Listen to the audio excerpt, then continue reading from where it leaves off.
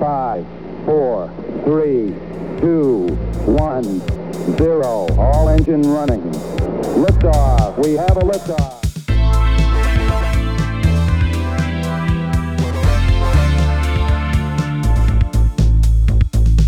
You're listening to Tabletop and Beyond with your host, Justin. But before we get started, how was your Geek Week? And co-hosts Dan and Jason. You have to be willing to let the dice help you tell the story. Okay, look, this year I'm going to stop mispronouncing words. Join us as we cover board games to war games and beyond.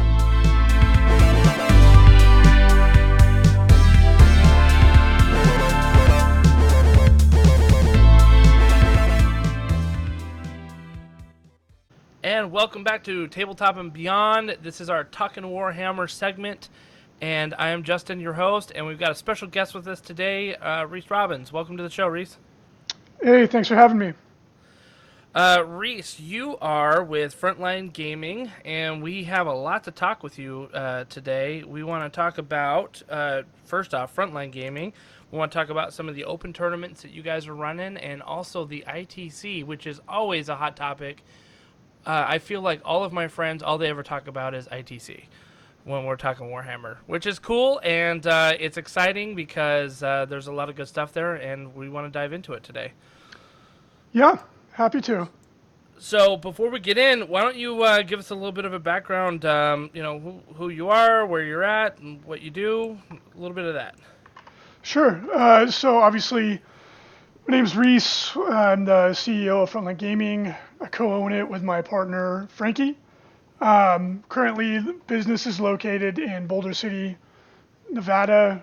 We started out in California and made the move to just basically have a better quality of life, and it's easier to run a business here than in California, as a lot of people are probably aware. And got into game. I've been a gamer my whole life. Got into Warhammer games, almost 20 years ago now. I started playing at the dawn of 2nd edition. Okay. And yeah, I missed Rogue Trader by like months. Okay. So I never played Rogue Trader, but I played since then, and been just hardcore into it. The only time I didn't play was when I was in college. I was just too busy. We were just chatting about rugby, and I was playing rugby. I was in a fraternity. I was taking a full load. I was working 30 hours a week. So I didn't have any time. And then the Dawn of War video game came out right as I graduated. And rekindled that fire, huh? Yeah. And then, because like I had kind of forgotten about it because I was so busy in college. And then I bought the game and I started playing it. And I was like, oh man, I used to love this. And I went back to my parents' house and dug all the stuff out of the garage and got really big into 40K, like got hugely involved again. And then I just kept getting more and more and more involved until we started running events. And then another business I was trying to get started didn't work out. So then I just decided I would take one more shot at being an entrepreneur, started a game store. And it's just kept morphing and growing into something more and more bigger and crazier than I ever thought it would be. Now we have a paint studio, we manufacture products, we're e-tailers, we have a store, we run events, we produce content online. We do a little bit of everything. And the company's grown it's exceeded all expectations by a mile. I didn't really know what to expect going into it because I didn't have any experience with really any of it. Yeah. Except blogging was the only thing I'd had any prior experience with. So we learned it all as we went, and here we are. Started the ITC as a part of that, and it's been quite the journey. We've been in business for 11 years now. Oh, congratulations! So, where in California did you guys start out? We started in this little tiny town called Martinez, and it's up near it's about an hour away from San Francisco. It's in the big thing in the town is a steel refinery. It's a tiny little town, and that's where we got going. In a little 450 square foot commercial space, not even ludicrously small, and that's how we got the whole thing going. Yeah. Well, that's very cool. Well, I definitely want to touch more on Frontline Gaming and kind of where you guys came from and where you guys were at. So that's exciting. So you said that you played 40K. You still play 40K, I imagine. And do you play Sigmar at all, or any of the other like box skins, maybe Warcry, Kill Team, any of that stuff? I do still play 40K. I've taken a little bit of a break. I've been extremely busy. Sure, sure.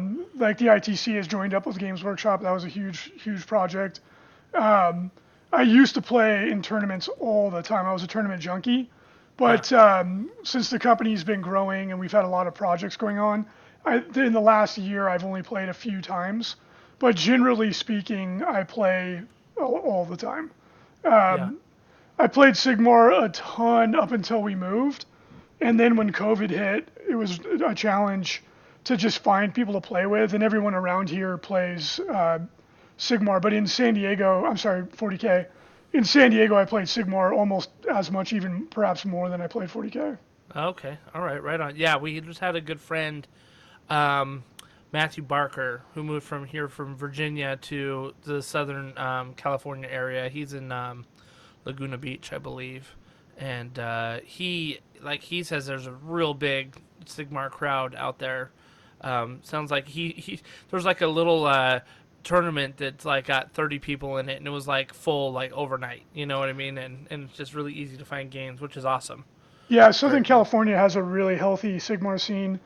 And it's a great game. It's really fun. I hate with a vengeance the stupid double turn mechanic. I can't stand it.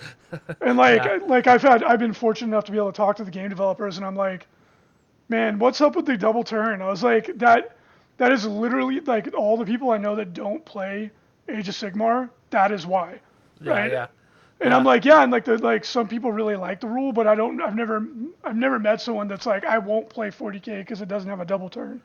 You know what I mean? Like, right, that's true. I was it like, go both ways. Yeah, right, like sure. I was like, I don't think anybody would quit if you got rid of it, but a lot of people would probably start to play. Yeah.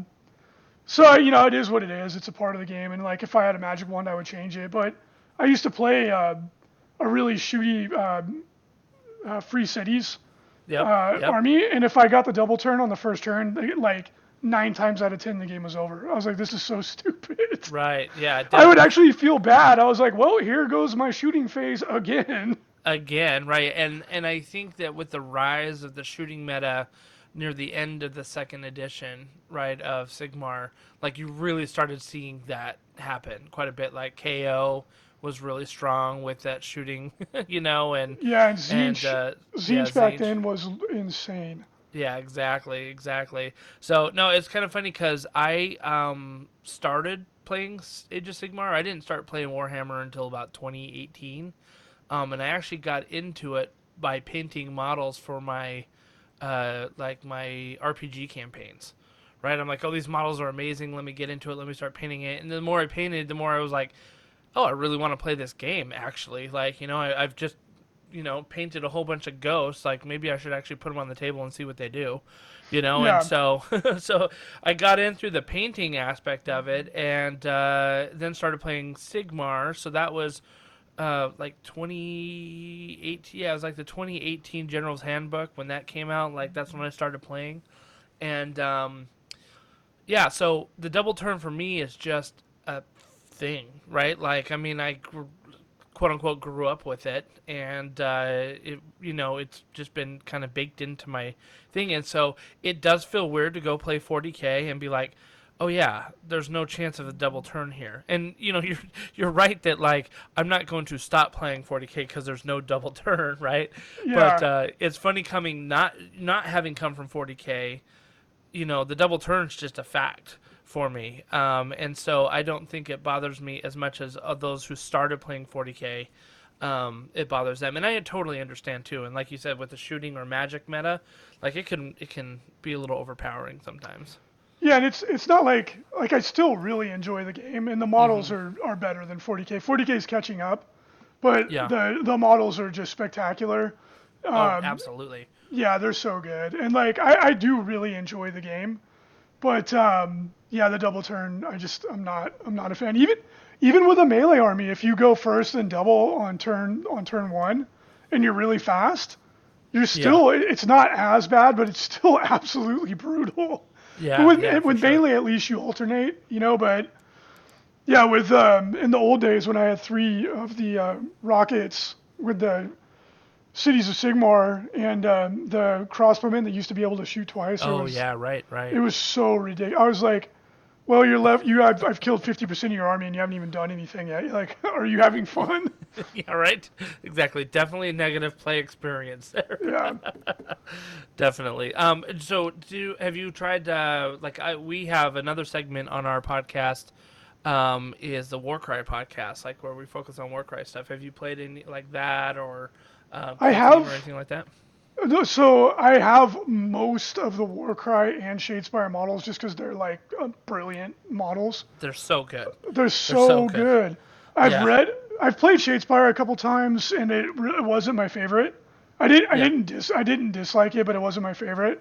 Warcry, I've read the rules and I feel like I understand how the game plays. I just haven't had a chance to play it, but it looks a little wacky and wild, which is not my favorite. Like there's a lot of that's not true. I did play once. I played a demo game, and like the random activation of abilities, just depending on what you roll, is not my favorite. Yeah, gotcha. But the rest of it, like if you're playing, in my very limited opinion of the game, seeing as I've only played it once, if you're looking for a beer and pretzels experience, I think it would be absolutely fantastic, right? Like all this goofy shit is going on. It's fun. The models are brilliant. But like trying to play it like seriously, like competitively, due to the random nature of it, I think it would be a little frustrating. But I totally could be wrong. So it's interesting to say. I think that it's at its strongest when it's like a narrative type of thing. You know what I mean? Where you're playing with your buddies and you've got sort of this. They have these kind of quasi campaigns in the books that you can follow, and things like that. And I think it's, you get a game with your buddies. It's a lot of fun. In fact, I'm going to play my friend tomorrow, and, we're really excited about it. Adepticon this year had probably the first, and it was the first major Warcry competitive tournament ever. Because unfortunately for Warcry, it came out literally 6 months before the pandemic hit, and so before anybody had a chance to start incorporating it into the big events, the big opens and things like that, it just didn't have a chance to get its feet on the ground. So here we are, Adepticon 2022, and this was the first major tournament that had an event. Like there's probably some small event somewhere that had some sort of Warcry event, but this was the first big one, and I think there was 20 people that played over the weekend, which is not a lot. But for a small game, that's really not bad at all. Yeah, and right? That's plenty of people to have a great time. Like a lot of people get too fixated on the number of attendees, in my opinion, and that's not an indicator of how enjoyable the event is going to be. So right, obviously the big numbers are awesome and they're exciting, but in my experience, some of the most fun events I've ever been to are the one-day RTTs where you play 3 rounds and there's 20 people. Oh, for sure. And you're giving each other a hard time across the room, Yeah, it's super fun. It's so much fun. And so I think that we're going to start seeing more competitive Warcry out there. And I think that it'll start picking up. That's my opinion. I think they came out with the Tome of Champions book just recently, which is kind of like the general's handbook of Warcry, and it basically had a format on how to run a good tournament, and it even had pre-set up scenarios. So I think that helps a lot with the randomness, because people know how to plan for it, and it cuts down on a lot of that stuff. But in terms of the dice rolls and the activation stuff, that's all still going to be random. And when I say dice rolls, I mean like you said earlier, rolling for abilities and things like that, right? It's not just your roll to hit type of thing. Yeah, and for people who are what are you talking about? Depending on what you roll, you put the dice together to activate your special abilities. Yep. Yeah, it's exactly. I like skirmish games more as I get older. because for time reasons. Time. It's such Yeah. a thing. And like the game I've been playing a lot lately is actually Marvel Crisis Protocol.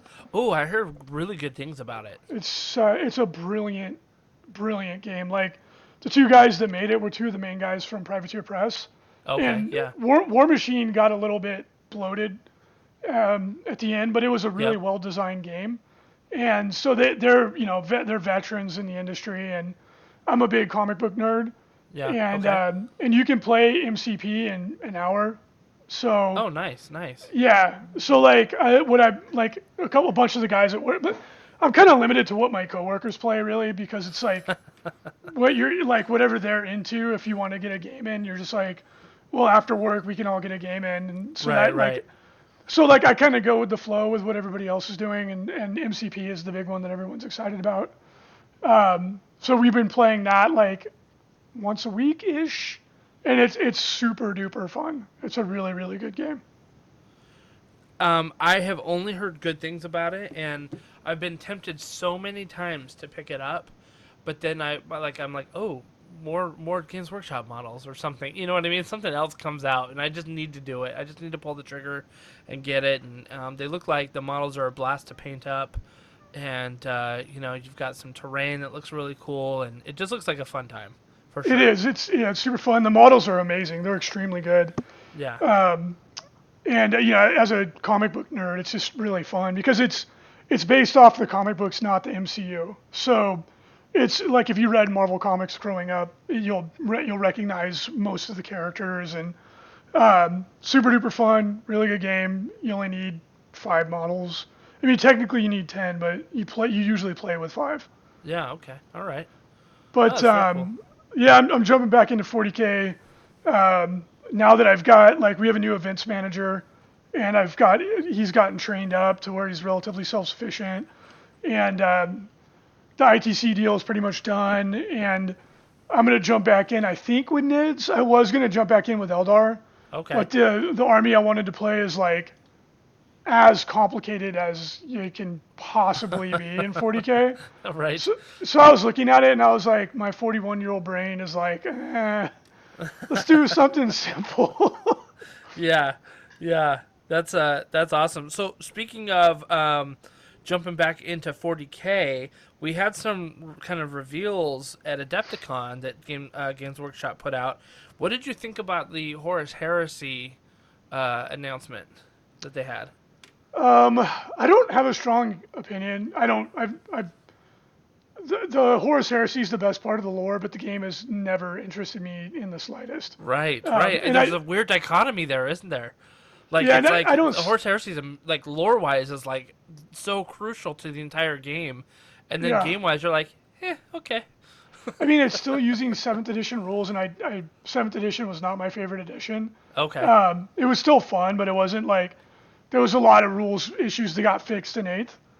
Yeah. And so it's like stuck in the past. And correct me if I'm wrong. I believe that they believe that they committed to sticking with 7th because the books are extremely expensive and they didn't want to invalidate people's books, which is totally understandable. right. But like the Primarchs are badass and all that stuff. But yeah, like Marines versus Marines in every game is just like not super appealing. Right. I mean, who doesn't love to go up against a bunch of, greenskins or nids or something like that, right? Yeah, and they just for threw in a variety and all couple. that. They threw in a couple extra armies, which is cool to mix it up. But like I said, I'm not trying to put it down. Like I have a lot of friends that love to play it. Yeah. It just never. I've never even read the rule book or anything. I usually will at least do that. Yeah, I thought there was a lot of excitement. I mean, they went to the effort of putting together that, like, amazingly, like, detailed cinematic trailer. And it was funny because I was watching the Twitch stream as they did that, and, like, everybody's like, is this a game that's coming, like, a video game that's coming out? Is this, like what is this? And then the announcer's like, no, guys, really, it's for the tabletop game. Just announcing it, you know what I mean? Because it was like so well put together. It looked like the beginning, like cinematic of a video game, and so it's interesting. I wonder if it like that will be enough to get more people to kind of come over to that. But every big event I've been to, like the Horus Heresy, like Warhammer 30K kind of stuff, has always been like relegated to the side rooms. You know, it hasn't been that big. We've had some really big 30K events before. Oh, really? It's usually when 40K is less popular, right? Like it's the same with Age of Sigmar, right? Like the biggest Age of Sigmar events usually are when 40K is less popular. Right. People will pivot. Like we've had well over 100 players for Horus Heresy before, and that's like tends to be at the end of edition when people are getting a little bit antsy. So I guess like I just went back and read the article. I guess they are announcing a new edition of Horus Heresy. So I don't know anything of what's in it, but I do remember some of my friends were saying that they're going to be making the Marines bigger. Is that right? Maybe. Because that would be a huge change if they change the scale. I wonder how that would happen. I could be totally wrong. I just remember some of my.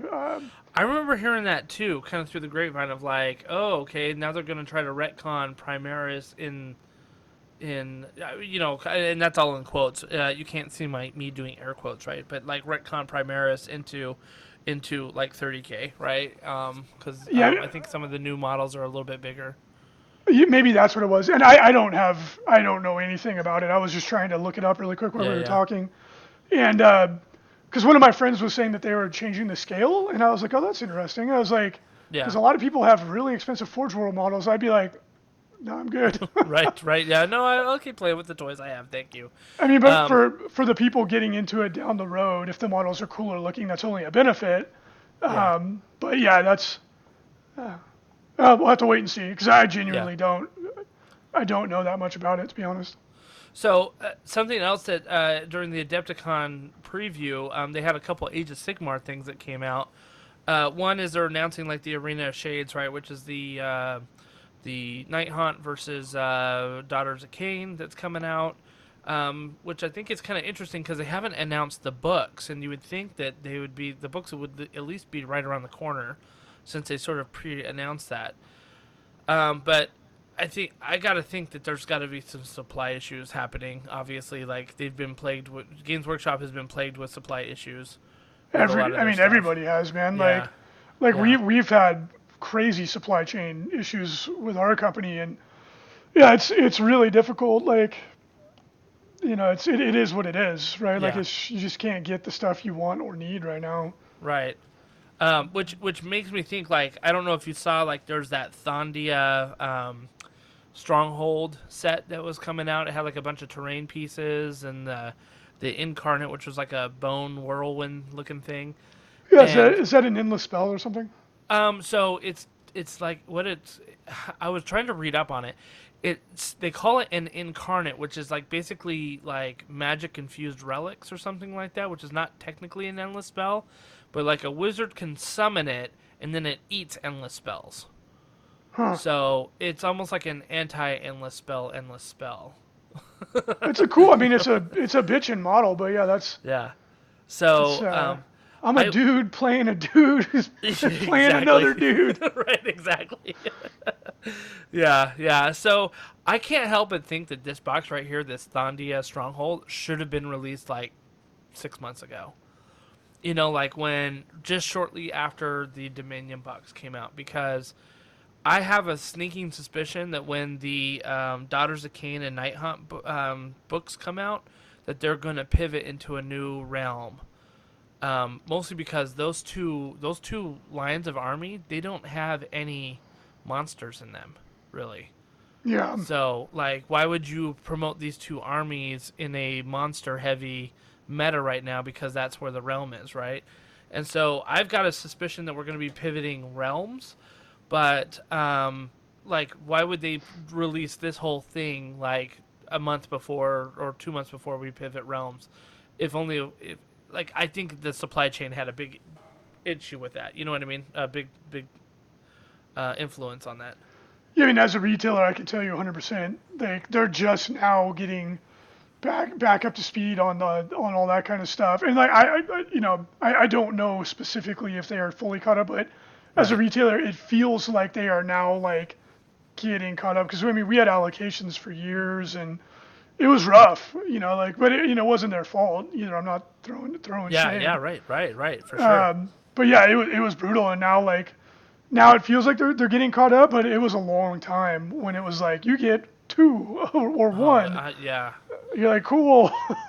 Right. And I remember when we started first hearing about those kind of allocation things, right? Everybody was like, what is GW doing? Like, why are they doing this, right? And this is before, like, all the stuff started coming in, and like, now we understand, now we understand that, like, it was a supply chain issue, and like, I mean, a year and a half ago, we weren't talking, like, supply chain wasn't a word in our vocabulary. Now everybody knows what it is. Yeah. So yeah, you can't blame them at all, and I hope that they do it, because, like, obviously as a company, they're just like, man, we want to put this stuff out, and we have a schedule that we want to do, so let's try to get it out. But it's frustrating when you can't seem to get product from point A to point B in a timely manner. Yeah. Yeah. So yeah. But anyway, so I'm excited to see what these things are. And hopefully we can get them out on the shelves and in a timely manner. So yeah, it'll be pretty good. So let's talk about Frontline Gaming. So you said that you started this company 11 years ago in Southern California, right? Northern California. Northern California, that's right, in Martinez, right? If you're from California, that's a big mistake. Yeah, I'm sorry. I'm from, like I told you before, I'm from Reno, and I know that's a big mistake. It's like saying Northern Nevada and Southern Nevada, so yeah. The joke is there's a war between Northern California and Southern California, but nobody in Southern California knows about it. Because if you're from NorCal and someone's like, "Oh, you're from SoCal," they're like, "No way, bro, I'm from NorCal."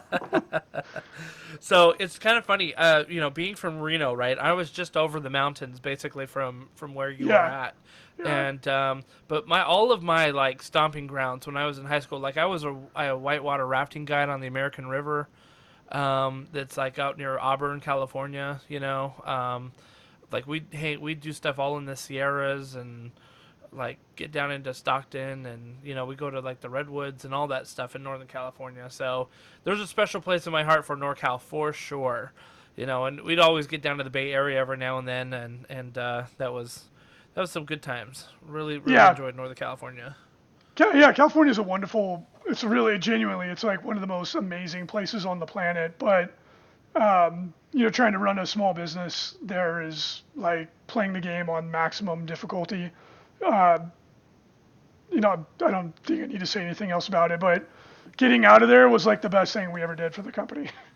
Yeah, listen, I mean, again, being from Nevada, I understand that as well, because we would see a lot of folks from California bring their businesses to Reno, especially from the Bay Area. You may not know this, but Reno is becoming like a very hot destination for sushi. I didn't know that. because there's all of these amazing chefs in in the Bay Area that are like, I can't afford this anymore, and they would just take their business and start up their own sushi restaurant in Reno, and there was some great stuff. Reno is like becoming like kind of like hipster central. Like it's like a lot of young people are moving there because it's more affordable than Vegas. And from what one of my best buds, he also just left California for Reno, and he loves it. He said like, oh, it's really kind of come into life. Like there's all these new businesses, and that's great. Like we actually looked at Carson City as a possible destination. Yeah. Because I love to ski and mountain bike and all that sort of stuff. Yes. So I was like, yeah, guys, let's go to Carson City. And everyone was like, I was like, go do something physically active, you nerds. Like, come on. You're like, don't you understand? It's halfway between Lake Tahoe and Virginia City. Yeah. I was like, it's only 45 minutes to Tahoe, and it's like Reno's right there, but I couldn't sell it. So. Oh, that's too bad. That's too bad. I kind of understand why they didn't want to go to Carson City, though. Yeah. A little bit. They're like, what's the outside like? Yeah, definitely. So you guys moved to Boulder City too, which I was telling you earlier. That's where my father was born, and that's not a very big city in itself either. Oh, it's tiny. It's like 16,000 people. Yeah, it's like a pit stop on the way to the Hoover Dam. Yeah, that's the city exists because the workers that built the Hoover Dam, that's where they lived. Yeah. And but you know what? I actually really like Boulder City. It's a very charming. Oh, it totally is. like nice, quiet little town, and like I really liked living there. I moved to Henderson. I bought a house in 2020, at the end of 2020. But the year I was in Boulder City, I really liked it. I would have stayed there, but the houses are like pretty expensive. Yeah. Because they limit the amount of growth, so there's low supply. But the reason we were in Boulder City and not Vegas proper is the energy here is subsidized. It's cheaper. Oh. And because we do a lot of manufacturing, we have these big giant equipment that draws a ton of juice. Oh. And okay. Yeah, and we got a really good deal on some industrial/commercial space, and it was just perfect because it has like storefront, and it also has industrial space, which is exactly what we need, and it's not easy to find that combination. So I was gonna ask. I mean, like, we're talking about Frontline Gaming, and I think anyone who has played Warhammer in the United States, at least, has come across one of your ads, like whether it be on Facebook or, wherever. I mean, I see your ads on Facebook all the time, and so your marketing's working, by the way. Oh, excellent. I see stuff for mats and painting services and things like that. So yeah, like I said, your marketing's working. So I see it anyways. But I was going to ask you, are you guys primarily retail? Like do you have brick and mortar retail? Are you primarily online retail? What's your deal there? Yep, we are brick and mortar online. Like the majority of our sales are online, obviously. But yeah, we're brick and mortar, and obviously we sell a lot of stuff at our events. Yeah. Like people go to conventions to put up their booth for a reason. It's just we also happen to run the conventions. Right. So it's charge yourself for space there. Yeah. Yeah. It's so we've tried to build a business that Frontline Gaming is really 5 different businesses all under one umbrella.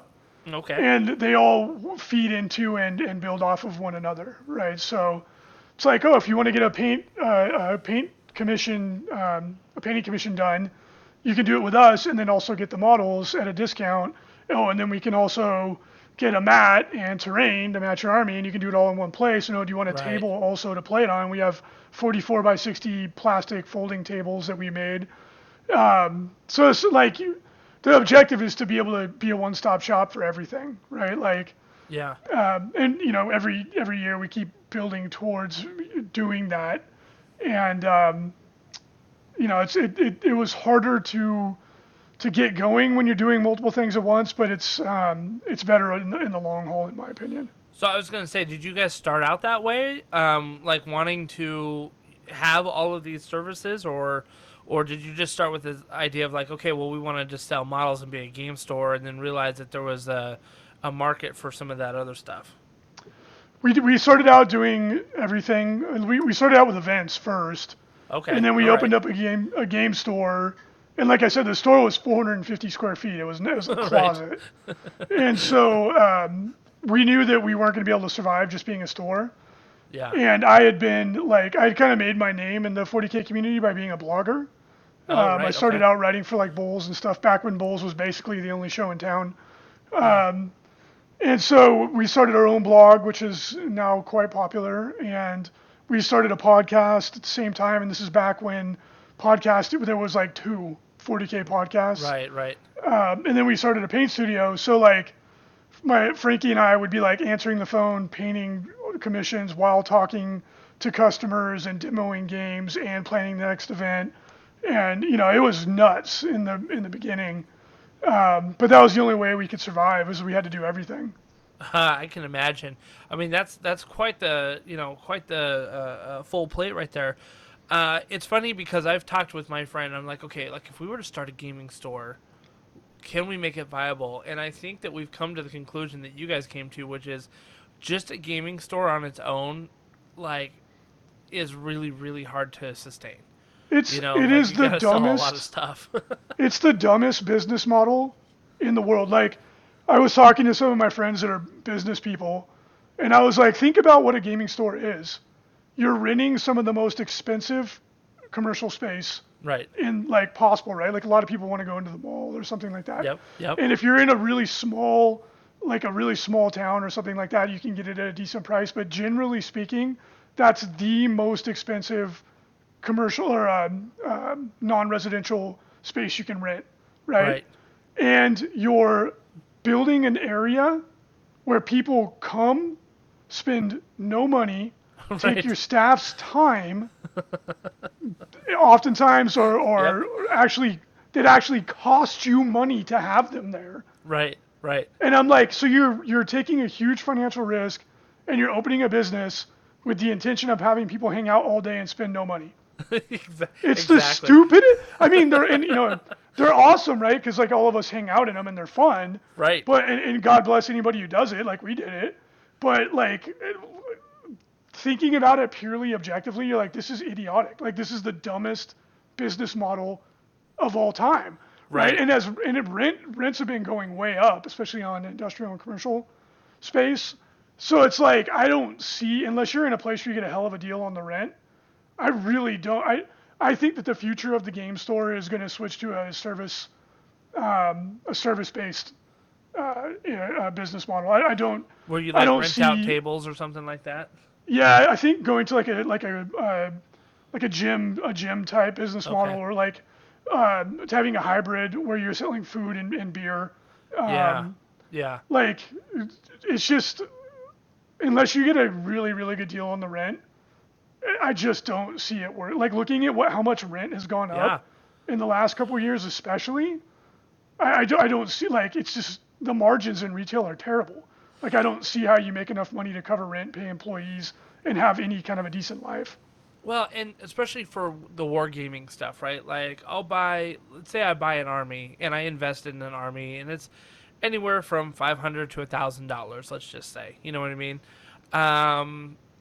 I may do that at the beginning of 1 year and never buy another thing for a year and a half. But you're at the game store 2-3 times a week. Exactly.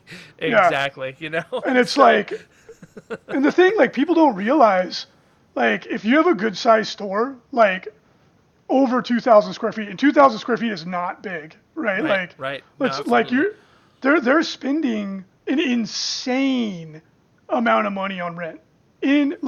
Whenever I tell people what we would pay on rent, and we were always in like the bad part of town and the cheapest possible rent, people's eyes, they would boggle their mind.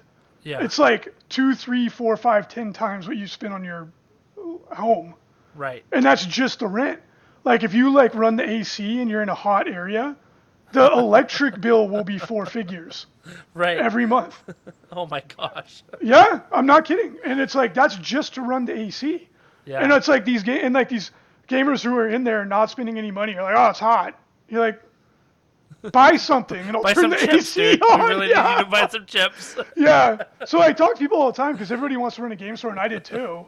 Yeah. And you pretty quickly realize you're like, the margins have gotten shittier because you're competing with Amazon. So you have to sell at a discount, typically speaking. If you manage to sell at MSRP, good for you. Right. So your margin is nothing, and your overhead is extremely high. I'm like, whew. This is a cool model, guys.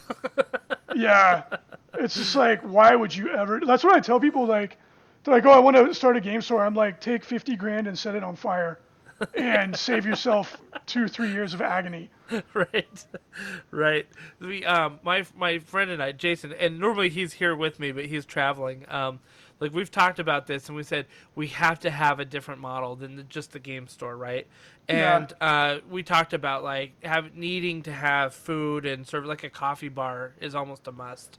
Yeah, if you do like beer, wine, coffee, like you don't want to prepare food because that is running a restaurant. Like I tip my hat to anybody who succeeds in that business. That is such a difficult business. But it's almost harder than a game store. Yeah, well, your margins are better, but it's like your inventory goes bad, right? Yeah. So like the logistics of managing all the back end of it's really challenging, and then your employees are hooking up with each other, and there's all this drama and everything and stuff. So, but and if you run a good restaurant, it can be very profitable. But if you have prepackaged food, you don't have to have a food license or a kitchen Right, or any right. of that sort of stuff. So I think if you did that, because I think retail in general is dying. Like, I think just the retail model is just it's dying, and COVID accelerated it. More and more Yeah. people are going online. Like if you look at industrial space, like warehouses, the rents have doubled, if not tripled, since COVID hit. Which is funny because they're almost like pricing themselves out of people coming in. You know what I mean? Like, I don't know. Dude, you can't rent warehouse space in Vegas It's right wild. now. They've increased the cost per square foot 2-3x, and they're on the market for a month max. No way. Yeah. Wow. Yep. So it's the traditional retail model. Like it'll still survive in some form, right? Yeah. Like Yeah. a lot of the high end products, they don't make any money, but they don't care, right? Like they have their store on Rodeo Drive, and it's a marketing piece. It doesn't make money. Right. But they don't care, right? But like trying to run like a mom and pop shop, if you're not in a small town with really low rent, I just don't see it. Yeah. I don't see it lasting, right? Like just like office space, like that's gonna tank because everyone's like, oh, I can work it from home, Yeah. or a lot of people, and so office space is going to become more available. So it'll be interesting to see what happens. Yeah, that's kind of a funny, a funny contrast right there, where warehousing is impossible to get, but office space is, prices are dropping like a rock because nobody wants it anymore. Yeah. So yeah, I think things are changing pretty dramatically right now, and I mean, heck, if you could find out a way to run a game store in an office building somehow, get the zoning changed or whatever, Right. that you might be able to get a good deal there, Yeah. because that's what CrossFit did. They went into industrial space, which is the cheapest price. Yep. And And then then the they- boxes, right? Yeah, yep, Oh, that's exactly interesting. right. So you guys do manufacturing. You said tables. You make your mats. You've got painting services that you do. Obviously you sell the models. You have a second-hand model store that I have checked out many a time. That people will sell you guys models and you turn around and sell them as loose models. The reason why I look a lot at your loose models is that, as I told you before, I play Warcry, and so sometimes I don't want to invest in the entire, I don't need a whole box of demonettes. I might just need 4, or something like that. And so Right. loose models are amazing finds when I can find them, because I can put together some nice little war bands to play with without having to buy a box of 20 of them that I don't need, so that's good. So you guys do that, and talk to me a little bit about your podcasting and blog stuff, because this is where you guys are, I think building off of your reputation that you have of running tournaments, and then also like being a thought leader in the industry as well. Yeah, so the blog was one of the main. So the blog and the podcast were one of the main ways that we actually got our voice out there and got people to notice who we were. Because again, we were in this little shoebox, and it was hilarious because when people would come to see the store for the first time after listening to the podcast, they walk in and like the look of disappointment was always so funny. They're like, "This is it? I thought it'd be bigger." We're like, "Yep." That is hilarious. Yeah, it was so funny every single time. People walk in and they're like, "This is not what I expected." And you're like, "Yeah." But we were early adopters, right? So, Yeah. And that helped a ton, right? Like when you're not, now there's like 8 gajillion podcasts. Yep. And back then when it was Us like being 40K. one of them. Yeah, well, I mean, at this point, I would say if you're going to do a podcast, you do it for the love of it, right? And like, Yeah, for sure. don't worry too much about your analytics. Like, does it matter? But back then you were competing with like 40K Radio, and like I think there was like one or maybe 2 others. That was it. Right. And we were the only competitive 40K podcast in the world at the time. Yeah. And we were also one of 2. I think we were one of 2, maybe 3 competitively oriented blogs. Okay. So it was like we found our niche right away, and like Frankie and I, especially at that point in time, we were 2 of the best players in the world at that time. So we really, really knew what we were talking about. And when you have that really valuable knowledge and no one else is out there putting that content out there, we were able to develop a really big following really fast. Yeah. And timing was a big part of that. And like I didn't know how to make a blog. I was figuring it out as I went. And our Yeah. podcast, we were recording on a laptop with a $10 microphone, what in the Right. store while people were in the store. You know what I mean? So the quality was shit. That's awesome. Yeah, it was very authentic feeling, but the quality was not great. Yeah. But the content was good, right? Right. Right. And that was it. That was all you needed back then. Now you need good content and good production, which is good. Like the podcast scene keeps getting better. But yeah, that was definitely how we made put our name out there. Plus, we ran the BAO, which right on the first year was one of the biggest competitive events in the world.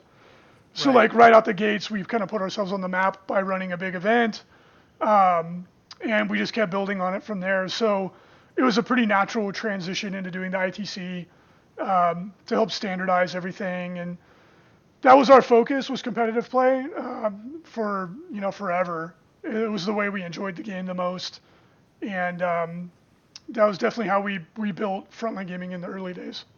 So you just talked about BAO, which is the Bay Area Open for those that aren't aware. There's LVO, the Las Vegas Open, and I talked about that with our friend Matt Barker. Was our first Talkin' Warhammer segment that we had, which was this recent 2022 Las Vegas Open. Sounded like a fantastic event. A lot of great competition. We didn't talk a lot about the 40K side. It was mostly Age of Sigmar side, but sounds like it was a well-run event. I was there at the Las Vegas Open in 2020, right before everything started getting shut down, and I had an absolute blast there. You guys ran a really, really, really good tournament and a really, really good event. I thought, the location was pretty good, and we wide open tables and great TOs. So everything went really well, I thought. There. Glad you liked it. Yeah, definitely. It was well worth the trip. My friend, again, my co-host Jason and I, we went together and had a lot of fun. But you guys have expanded a little bit too, right? Like you have some new opens that you are sort of sponsoring. I don't know how new they are. They're new to me. Like I heard about the Cherokee Open just this year. Yeah, so during COVID, when nobody else was trying to book events, we were like, now's the time to strike. Yep. So we went out and we started a bunch of new events because, when no one else is buying, it's easy to get a good deal. Yeah. And so we rolled the dice and we started a bunch of new events. The Cherokee Open, brand new. It's in North Carolina. We have the Atlantic City Open, which is getting ready to go in June. And that's really turned up. Like, you talk to my friends here in the D.C. area, right? Like, that is a big event that they love going to. And again, it's a brilliant. It's well run. Oh yeah, thank you very much. Yeah, that will be our second biggest event in time. Brilliant. Wow. It's a great venue, beautiful location. It's right on obviously it's right on the ocean, and that one's coming into year 2. We have the Lone Star Open that's coming into year 2. That's in Allen, Texas. We did the New Orleans Open, and we're not doing that one again. We had some issues with the venue. Okay. Like, New Orleans is I love New Orleans, but it should be a different. Louisiana should be a different country. Like, it's so much different than the rest of the United States, man. They have different law. They have literally it's extremely different. But so we're not going back to that one. We also have the SoCal Open, which is a really big event. It's in San Diego. Yep. We have the Bay Area Open, which you mentioned. That's up by San Francisco, just right outside of San Francisco. So yeah, we have a lot of events going on, and we're at 8 currently. We have Cruise Hammer, which is another one. We don't directly run that, but we're a co-host. Yeah. That's on a cruise, super fun. And if you don't mind me making a plug, Absolutely, go for it. Anybody who signs up for Cruise Hammer, and I think the next week or 2, they can get their kids for free. Oh, that's cool. Yeah, so it's a really affordably priced 7-day full cruise. Frontline Gaming doesn't and I'm not trying to push it because we get anything. Our friends run it, and we just want it to be successful. Like last time, there was 80 people. It sounds really cool. Like, it is amazing. I only played 2 games of 40K the last time I went. Yeah, because it's fun just to hang out. You get a week of quality time with people that you probably only ever talk to online, if at all. right. and you're having dinner together and you're going on excursions together, and it's just a really, really fun vacation with other like-minded people. I totally recommend it. And who doesn't want to play a little Warhammer on their vacation, right? Yeah, and it's like your wife won't get mad at you, or your husband, or whoever, your significant other, because there's stuff for them to do too, right? And, exactly. And if you like food and booze, there's literally an unlimited amount. Oh, that sounds really, really cool. I was looking at that on your webpage, and I'm like, oh man, this looks really awesome. Actually, I think my buddy and I will have to convince our wives that we need to go on a cruise next year. Yeah, I super recommend it, man. Like, and again, like my company gains nothing from it. Yeah. So I'm not trying to like sell anybody on it, on something that is lame. It's just we are involved with it because I've been on 2 of them and I had a blast. So with these, like the Atlantic City Open and the SoCal Open, and some of these other ones that aren't there directly, like in Las Vegas, right?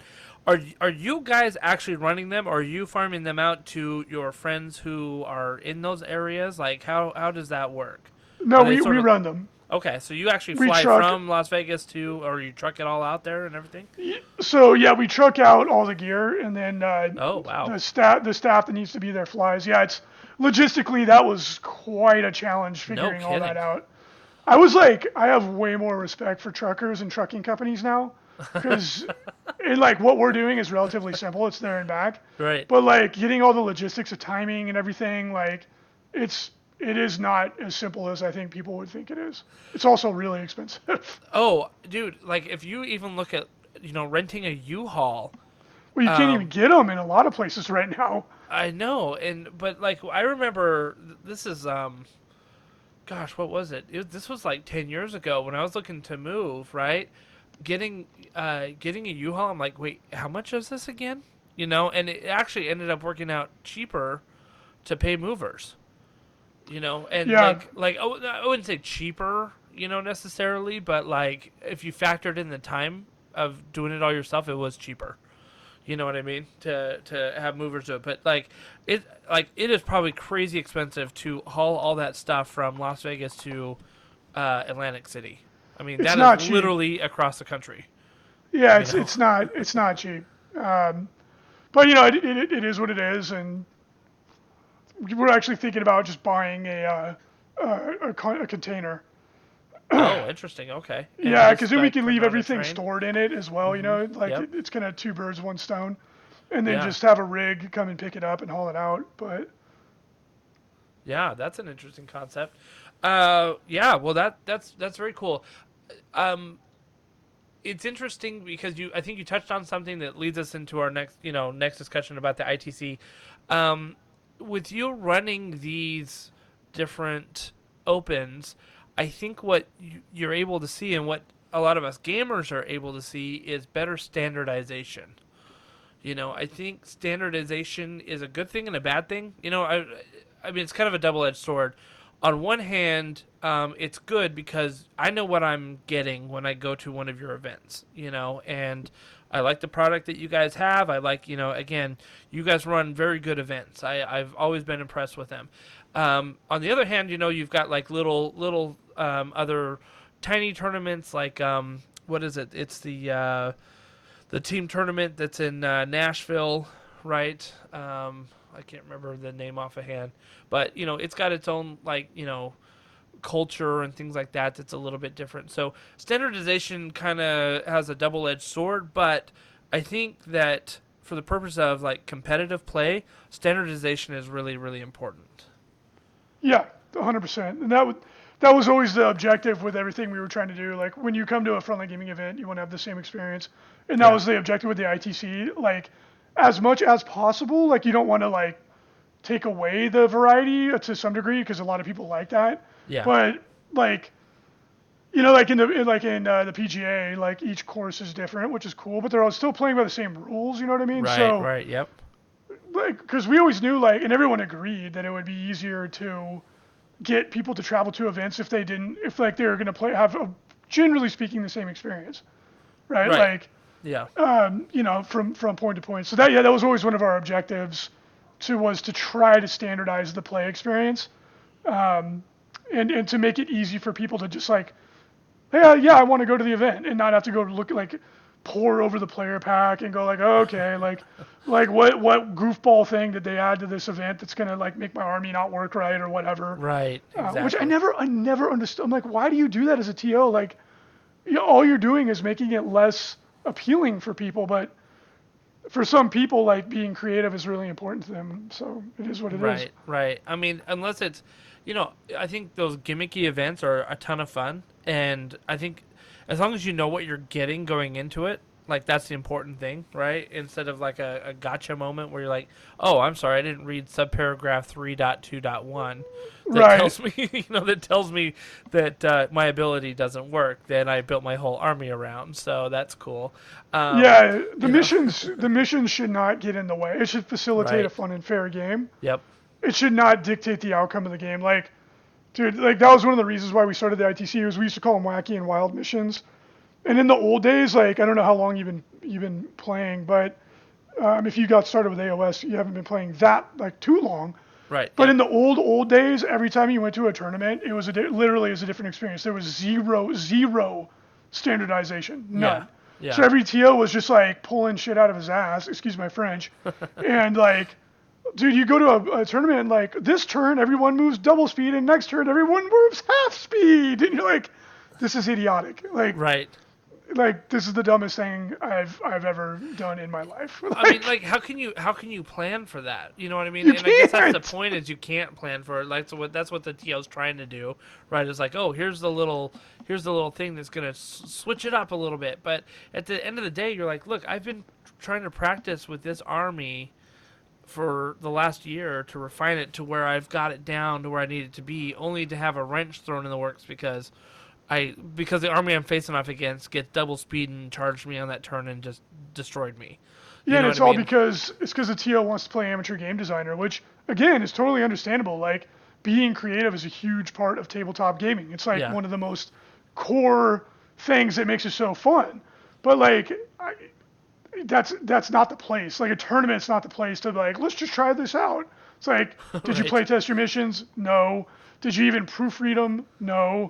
And like the really fun part was when they would keep them secret. Like, we don't want anybody actually practicing these before they come. And then you show up and you're like, well, my army doesn't work. Yeah. Yeah, that's cool. I remember having some RTTs where like the missions were hidden until you got there, and you're just like, really? Why? Like why? Like why? are we doing Like, this? Yeah. you're gonna like optimize your list for the mission? You're like, yes. And if you want to get around that, write balanced missions. Yeah, Like, exactly. don't. And I think that's an important aspect of this, and like you said, probably one of the main reasons why you guys started the ITC. But if you really want to be competitive, let people be their best, right? Let people absolutely be their best, and if they can see the 5 missions that you have, or whatever they are, okay, well let them plan for that, and let them understand like, okay, if I'm bringing in a Blood Angels army or something like that, I need to be able to plan for Tyranids on this mission just in case. So how do I balance my list like that? And so being able to let people plan, being able to let people practice, being able to let people work their meta that's locally to them, and maybe now that we have Tabletop Simulator online, you can try it at almost like a national or global level, to try out your lists. I think that definitely ups the competitive play for everybody, like for you to be able to prepare and bring your best list. I think that's so important. Yeah, and in the old days, that was like a foreign concept. Right. Like people would like judge you for like wanting to like win. Like, oh, you're a whack player, and you're like, no, man, I'm just competitive, and I enjoy the game more when I'm having a close, fun game and both players are really engaged. That just makes me enjoy it more. Right. And it was like this battle for years to like change people's perceptions in that regard. And I think esports helped a lot. But the best thing GW ever did was to just say there's 3 ways to play. And I was like, thank the Emperor, you finally acknowledged that different people play the game differently and that it's okay. Like, right.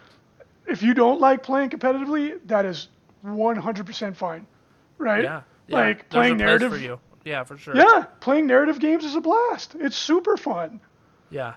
Yeah, But it's just, definitely. yeah, like in the old days, it was a mess, man. It took such an effort to change that culturally. Like it was a many years long project, but now, and I don't take full credit for that either. I hope it didn't come across that way. We played a big part in it. I'm really proud of that, but it was a community Absolutely. effort. Yeah. And So when did the ITC start? Like actually start?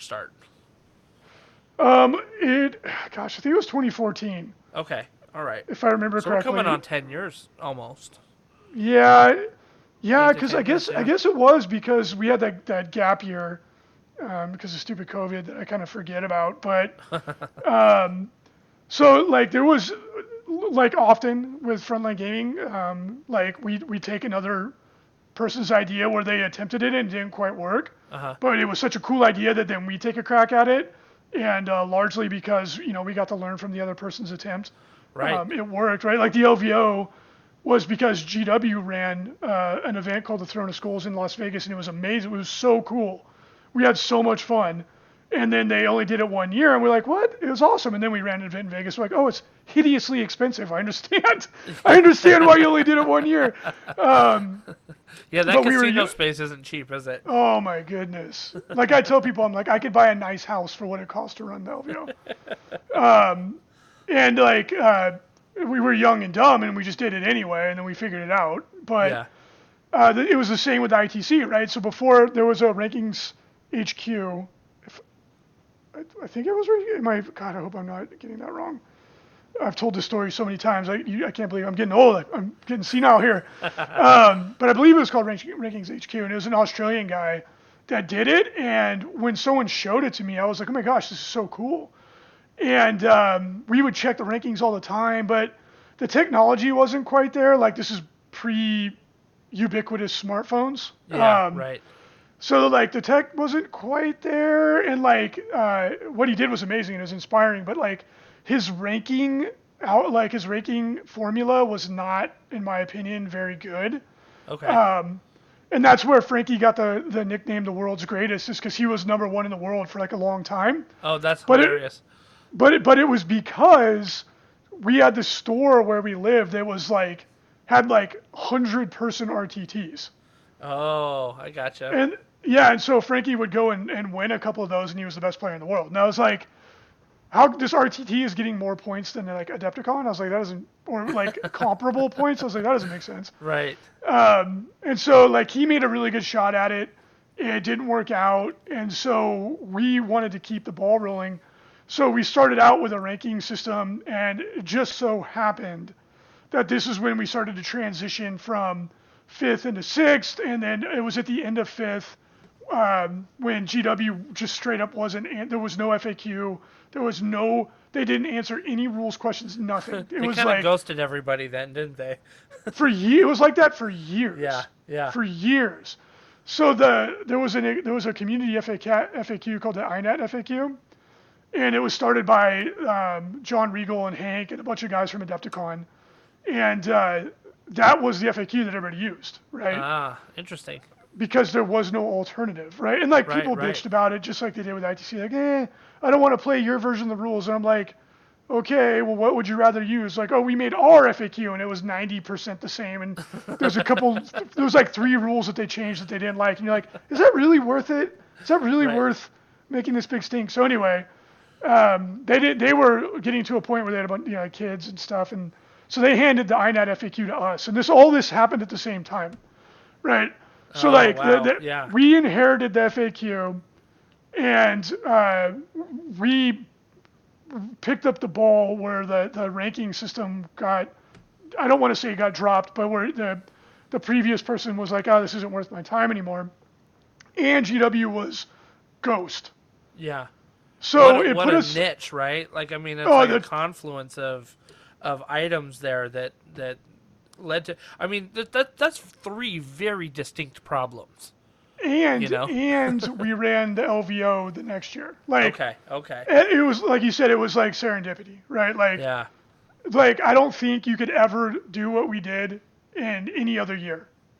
Right. Like it was just the perfect storm, right? And we were in the right place, and it was an insane amount of work for 0 money, and we strictly just did it for the love. Yeah. Even though I was cursing people the whole time. Like, gamers can be the worst, man. That's how you know you really love it, right? You keep doing it even though you're yelling at people. Yeah, and like, it comes from a good place is because they're passionate, they care about the thing. Yeah. But dude, every time we updated the FAQ and people are like, I hate you, you ruined my army. I'm like, why am I doing this? Why am I doing this to myself? Like, I could have been a doctor. Like, what am I doing? Yeah, right. Well, it's funny because I think in competitive Warhammer, there's almost as much ego as there is in youth rugby. I can tell you that much, right? Youth rugby, there's like amazing amounts of ego, and but in competitive Warhammer, like you get people who are like, I know how to do this better than you do, and you're like, Oh yeah. okay, Yeah, Sure. It's like a combination of being passionate and having a perceived sense of expertise. right. So like you get these two together and they're like, no, I'm authoritative on this and you're wrong and I'm right. And I'm like I've told people a million times, I'm like, the reason the ITC worked, besides having like the moon and the stars, being in the right place at the right time and having the right skill set, the reason that it worked is because we did not try to tell everybody what to do. It was like wielding Thor's hammer. You know what I mean? Like if you did it and you were trying to be a douche and tell everybody they're wrong and you're right, instantly you won't be able to pick it up. Oh yeah, But- for sure. But saying like everyone gets a vote, everyone gets a voice. We don't think we're smarter than you. We don't think we know the big game better than you. Like, let's all work as a team. That is what made it work. Yeah. And it's funny because I've told people this so many times, and like I've seen other people try to do something similar, and they're like, "No, it's like this, not like that." And I'm like, "Wow, you didn't listen, did you? Like, you're not going anywhere with this." Yeah. So I'm good friends with Garrett Mulroney, who runs Best Coast Pairings. In fact, it was Garrett that pretty much got us playing Warhammer. He set up a slow grow campaign at our local store. My buddy and I found a Facebook post that I think he had put up, and I think I might have played my first Warhammer game against him. So I know Garrett pretty well, and we've actually had him on the show a couple years ago to talk about Best Coast Pairings and what was going on in Warhammer in 2020 and stuff like that. So one of the, I think, important things for the ITC, and correct me if I'm wrong here, but having the Best Coast Pairing system tie into the points values is such a critical aspect of the ITC, it seems like. Yeah, we couldn't do it without him. Like in the early days, I was doing everything manually on a spreadsheet. Oh boy. Yeah, and updating the rankings took at least 4 hours a week. Oh my gosh. Like it was a nightmare. Yeah. Right? And that's why I tell people like, yes, we got lucky with the timing, but it was a labor of love. Like, Oh yeah, that's a slog for sure. it was brutal, and having people yell at you the whole time. Yeah, right. Why am I doing this? But yeah, so it started out on a spreadsheet, and I'm a level 5 spreadsheet wizard. Okay, You know what I okay. mean? Nice, very So, good. yeah, like I'm competent. I know enough to know what I don't know, but I'm not amazing at it. I can I can do some simple functions and stuff, but. Yeah. As the ITC started to grow incredibly rapidly, I was like, I literally can't do this.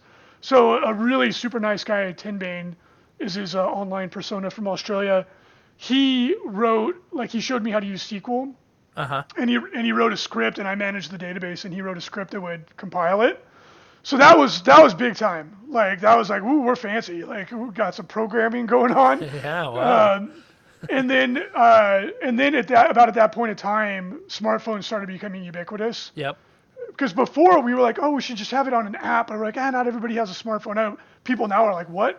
Is this dinosaurs? And it wasn't even that long ago. Right. Yeah. Or we're like, oh, they'll run out of batteries, like. Yeah, right. And then Garrett randomly had written software for running tournaments, because. Before, people used to do it on a homemade spreadsheet, or we used chess software. Oh, right. Yep. Yeah. Yep. And The so Swiss then we were like, programs and all Garrett, that, yeah. yeah, like Swiss Perfect and stuff like that. And we're like, Garrett, you made the exact tool that we need to grow. And so then they started BCP, and then we've been intricately tied to each other since, and they keep making a better and better product. And they get a tough rap sometimes because they've had issues in the past, but generally speaking, they made an amazing product. And we would not be where we are without them.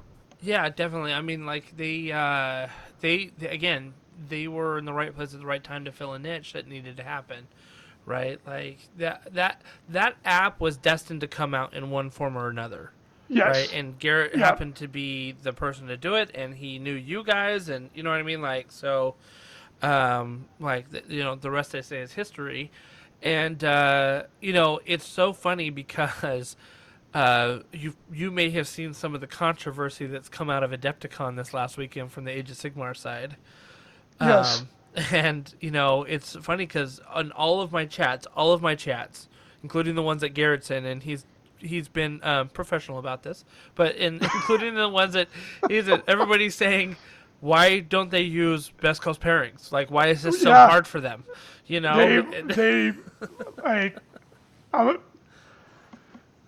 that's the question, isn't it? That is It's the one I've been asking for a long time, and it's like, okay, like. Yeah, I mean, and the thing is the ITC, in my opinion, has grown so much because it's so easy for tournament organizers, even if you're doing a little RTT, one day thing, just do it in Best Coast pairings, and it makes it so easy for everybody just to participate. They know their tables, they know their assignments, they know their matchups, they know like who's placing what, and those scores get automatically reported up to the ITC. It's so easy. It's so easy. Why would you not use it unless you want to make things harder on yourself? And that was the whole goal with ITC is like, especially like 40K is still very complicated, but now that GW has turned the corner and they're an infinitely better company and they engage, and then they're creating tournament packs and all these wonderful things. Before that, it was like running a 40K event or an Age of Sigmar event, which they had the generals, or they had the community made comp structure. Yep. I don't want to call it comp, but points and stuff. Before all these things, it was like crazy to try and run a tournament. That's why they were always these wonky, goofy things run on some guy, like doing it on paper or something like that. Yeah. So the whole objective was, let's just make it turnkey. Like, we're going to provide all the tools, missions, how to handle sportsmanship, how to score, all these things. We're going to hand it all to you. An FAQ. All you have to do, like if you're a game store owner and you want to run tournaments, but maybe 40K is not your game, but you have someone that's interested, hand them the packet. They can use whatever they want from it. They can change whatever they want. But if they just go, hey, we're running an ITC event, everybody goes, I know what that is. Yeah. So it made it easy, right? And like some people change things, which is fine. There's no big deal. I don't care less really, but it just made it easy. And that was the reason why it became as popular as it did is because it worked. That's like, whenever people criticize it, I was like, the proof is in the pudding, right? Like. Yeah. So that brings up an interesting thing. There has been some obvious criticism of the ITC, right? And I think one of the main ones that I have heard is that you are over how do I say this? How do I say this? You're making it more competitive than it should be, right? That like all of a sudden now like there's a meta of competition that wasn't there, a layer of competition that wasn't there before the ITC existed, because now everybody's just competing for points and not having fun at tournaments. Have you heard that criticism before? Yeah, but the thing is that it's not entirely true, right? Like what we have done is connected the competitive community, right? Right. So like I've moved a million times. Like I've moved like I'm 41. I've moved 30 times, right? Okay. So like it's just the way my life has been, and I've played at a gajillion different game stores, or like and I've been a part of a ton of different communities. Right. And every single community I have ever been to, you have this division between the guys that play competitively and the guys that do not. Right. And the guys that don't, it doesn't matter. They're doing their own thing, right? Yeah. And then the guys that play competitively, they're the ones who are going to the RTTs. The other guys show up and have fun or not.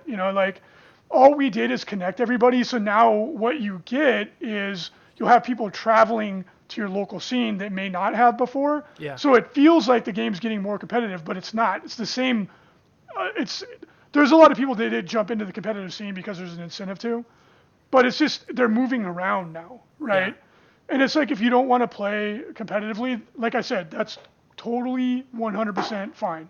Like playing it narratively, like do all that fun stuff, or like go to a tournament And like, who cares if you win or lose? Because if you're not a competitive person, really, you shouldn't care, right? But if you're complaining about it, maybe you are competitive. So maybe try to up your game and enjoy it more. So it's one of those things like that. That is something that I've heard. Or like if you have prizes, it'll bring out the worst in people, and it's just that's a douchey player is a douchey player, right? Like people will do it just for the ego trip, just for the bragging rights. Like all we've done is added structure, and again, the proof is in the pudding, right? Like more people are going to events, more people are engaged than ever before. And again, I'm not saying the ITC is the only thing that caused that, but it was a big part of that. Right. And it's like the net is a huge positive, right? And it's like I tell people all the time, like if you don't like tournaments, that is totally fine. Yeah. Start up a narrative event, like a narrative league. Exactly. Those are a blast. Yeah, right? absolutely. Like create the community you want to be a part of. Yeah, 100%. I think that is like the biggest counter to that right there. And here's the reality of it too, right? The ITC hit right at the zeitgeist of where it needed to be because again, like you said, you guys were the right people, the right time, the right place.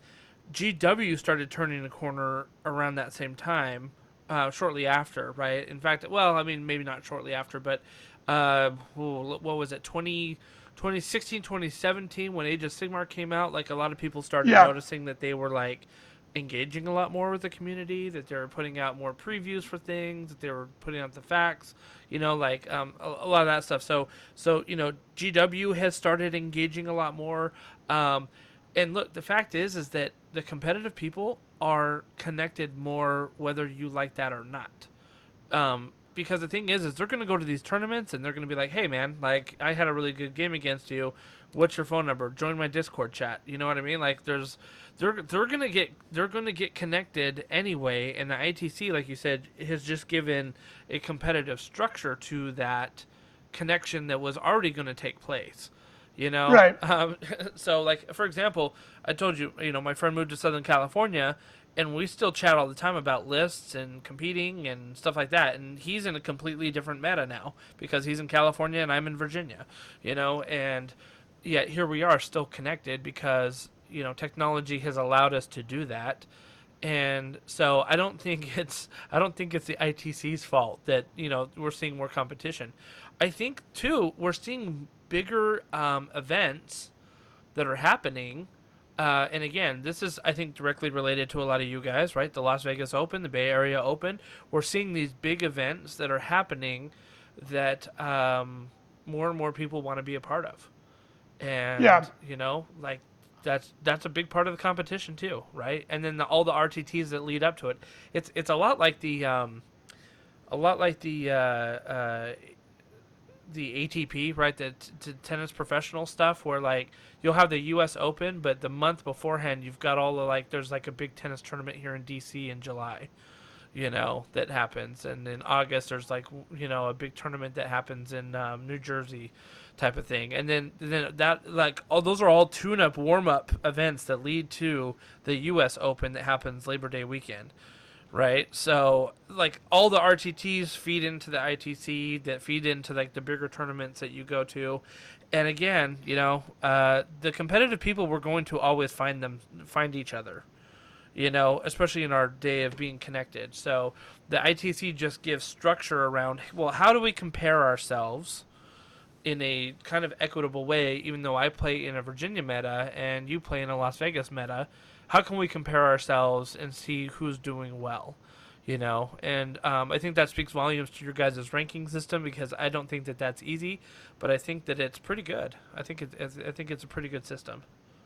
Thank you very much. Yeah, and like there's always room for improvement. We never set out saying we're the best. It was just like we felt like the game would be more fun, like the community would be more engaged with it. Yeah. And we were fortunate enough to be in a position with the work ethic and the skill set to make it happen. And it's literally it's one of the proudest achievements of my life to see what we've been able to do with like now a global system of people, to have it go from an idea in my brain to a thing that has improved or added joy to the lives of tens of thousands of people all around the world is like such a cool feeling. Even though, again, it cost money to do it. Well, I was gonna say, like, you guys offer prizes at the end of the ITC dude, year, right? Like, running the ITC cost a lot of money, a lot Yeah. of money, And and that's it's not I'm not cheap. even calculating like hours, like Right. literal cash. But there was a, and I'm not trying to play the victim card or anything. Like it made our company extreme, like it made our company globally known, Right, even though we're right. a relatively small company. So like there was definitely a benefit for us. It's just it's an intent. It's a difficult to measure. Right.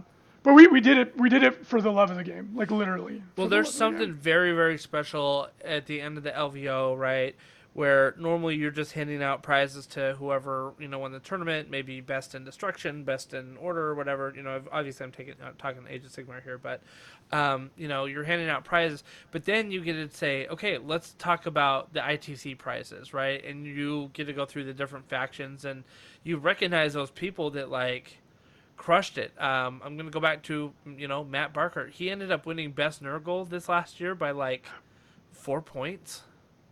Something like that. You know what I mean? Which is crazy small margin of victory there, like, Yeah. over the course of a year. You know what I mean? So it was pretty insane how tight it was. And yet you get that feeling at the Las Vegas Open of, like, wow, like, this is a year's worth of effort that's kind of in the books here, and what that looks like. So it's pretty cool.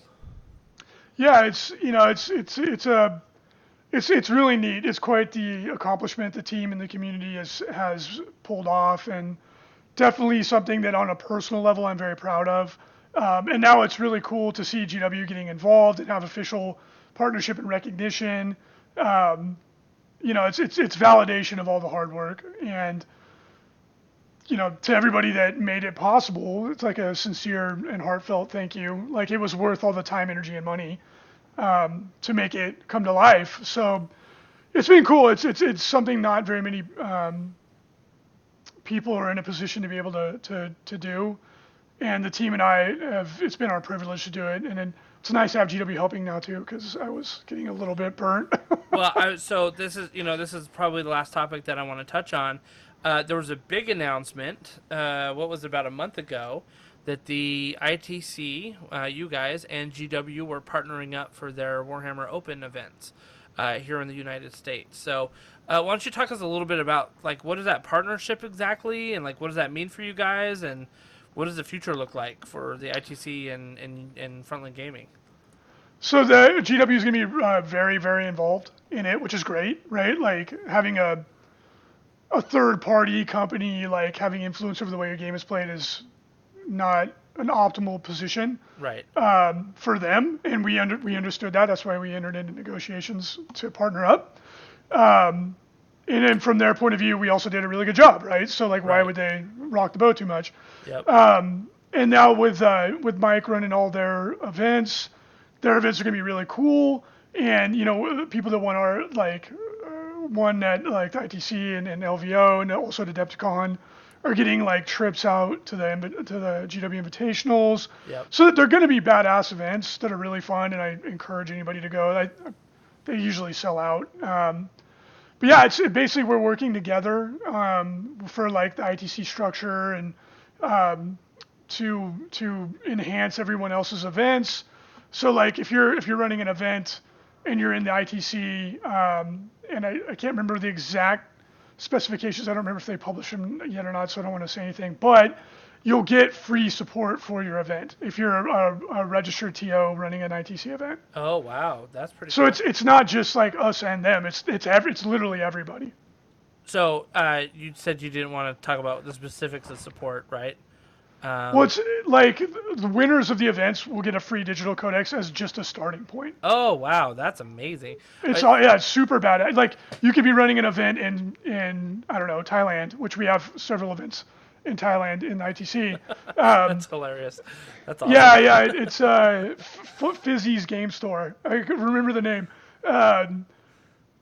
Like, let's say you win an event there and you hit all the qualifications, which are very simple. Yep. Like, you get a free digital codex of your choice. TOs will get support that, like, if you're a TO for a certain period of time doing a certain, because like they don't want someone to just go, oh, I'm a TO and get free stuff, obviously. Right. You'll get like all the rules for your game for free while you're actively TOing. Oh, nice. Okay. Yeah, like, and GW, like, I'm waiting for them to make all the full announcements, but Yeah. like they're getting super involved, and they have obviously dramatically more resources than Frontline Gaming does. Yeah. So that, like, they can do way cooler stuff than we ever could.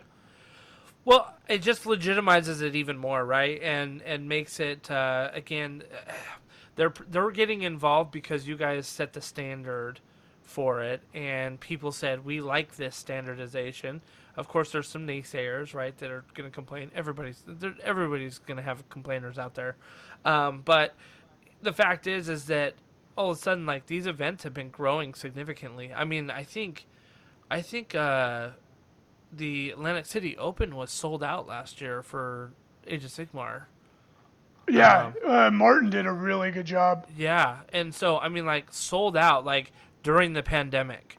You know what I mean? Like it was incredible, and I'm sure they're going to be sold out again this year if they're not already. I don't know when tickets have gone on sale for them, but I already know a whole bunch of people are already planning to go. So, like, the fact is that you guys are seeing a huge uptick in demand because of the standardization, because of the quality of events that you guys are running.